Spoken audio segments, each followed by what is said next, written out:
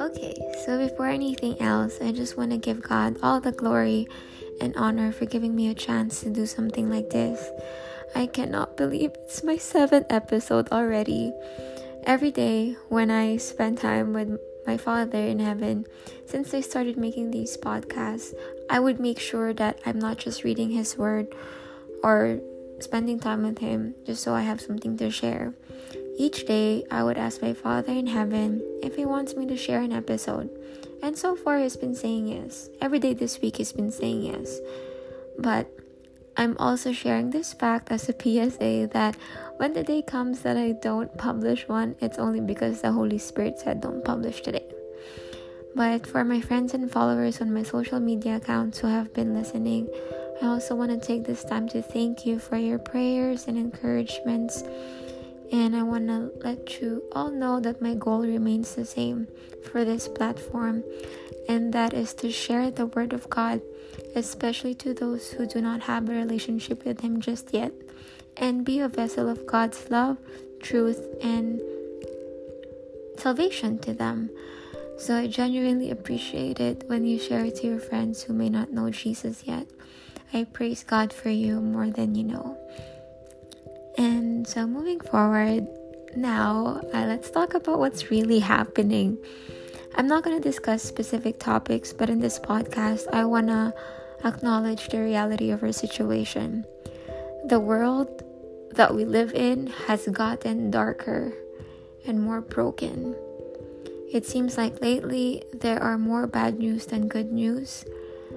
Globally, we cannot deny how broken our world has been in almost every aspect. I'm certain that in our personal lives, I don't want to speak generally, but I'm certain that it also has not been easy for most of us. And to be honest, it makes sense why our world has been the way that it is. It makes sense because we are missing the most essential one that we need in every aspect of our lives, personally and globally, and that is Jesus Christ. My best friend Jesus has asked me a question during my quiet time with him, which ended just a couple of minutes ago actually. And the question was, who's been holding your heart? And what's been holding your heart? Proverbs chapter 4 verse 23 says, above all else, guard your heart, for that is where everything flows from. To be honest, this is actually the passage that I would always hear whenever my mentors or my leaders would ask me about my love life. But I believe that this passage is so much more than that. We don't realize, I don't know about you, but we often don't realize it at times that there are different things that can capture our heart's attention. Our desire to be successful, famous, or great can consume our hearts more than we know. What else? People can definitely consume our hearts a little too much, more than we care to admit. People's opinions about us can easily build us up or break us down. Relationships with other people can either lead us to a pure path or down a filthy, bitter path. You know what else has been consuming billions of hearts worldwide? Our phones, social media, technology. It's not a secret anymore. We all know it. We all try to be better. It's just generally hard.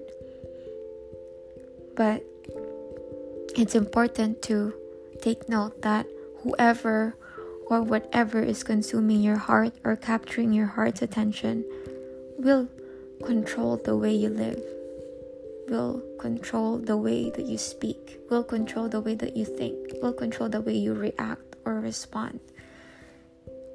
Whatever's been consuming your heart or capturing your heart's attention will control you. That's such an eye-opening thought, but we don't often think about it. That's why we have been strongly advised to guard it above all else. It says in Psalms chapter 78 verses 7 to 8, so each generation should set its hope anew on God, not forgetting His glorious miracles and obeying His commands. Then they will not be like their ancestors, stubborn, rebellious, and unfaithful, refusing to give their hearts to God.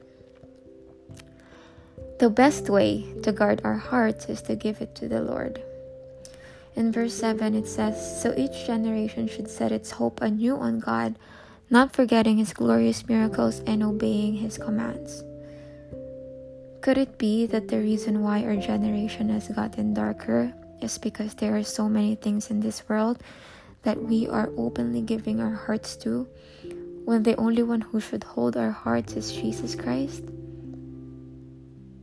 A generation who refuses to give their hearts to the Lord is bound to be stubborn, rebellious, and unfaithful, just like what verse 8 has said. To neglect Jesus is to neglect the truth that will set us free.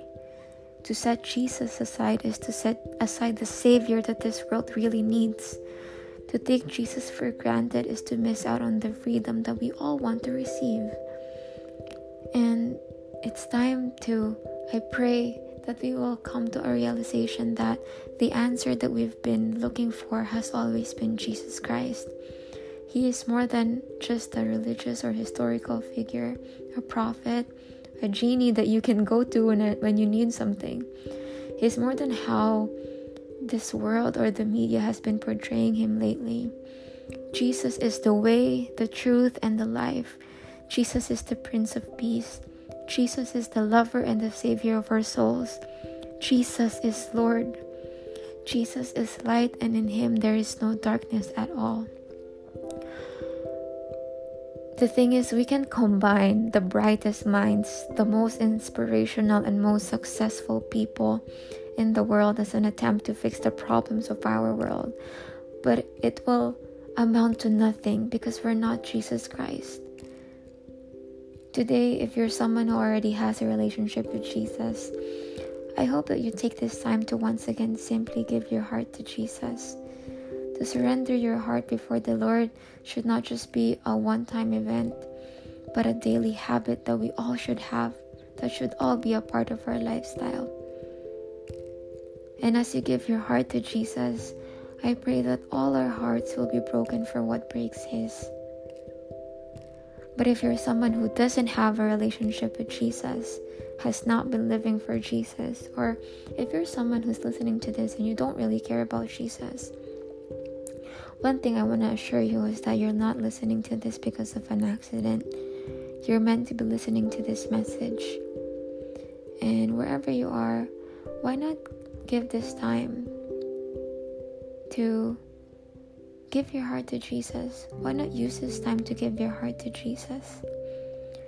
Your heart deserves to be at peace in the midst of our chaotic world, and you will not find that anywhere outside the presence of Jesus. Could it be that all this time, what's missing in our lives, what's missing in your life, is the one who has been knocking in the door of your heart, at the door of your heart, waiting to be let in? I need Jesus. You need Jesus. This world needs Jesus. And it is my prayer that it won't be too late until we all realize it.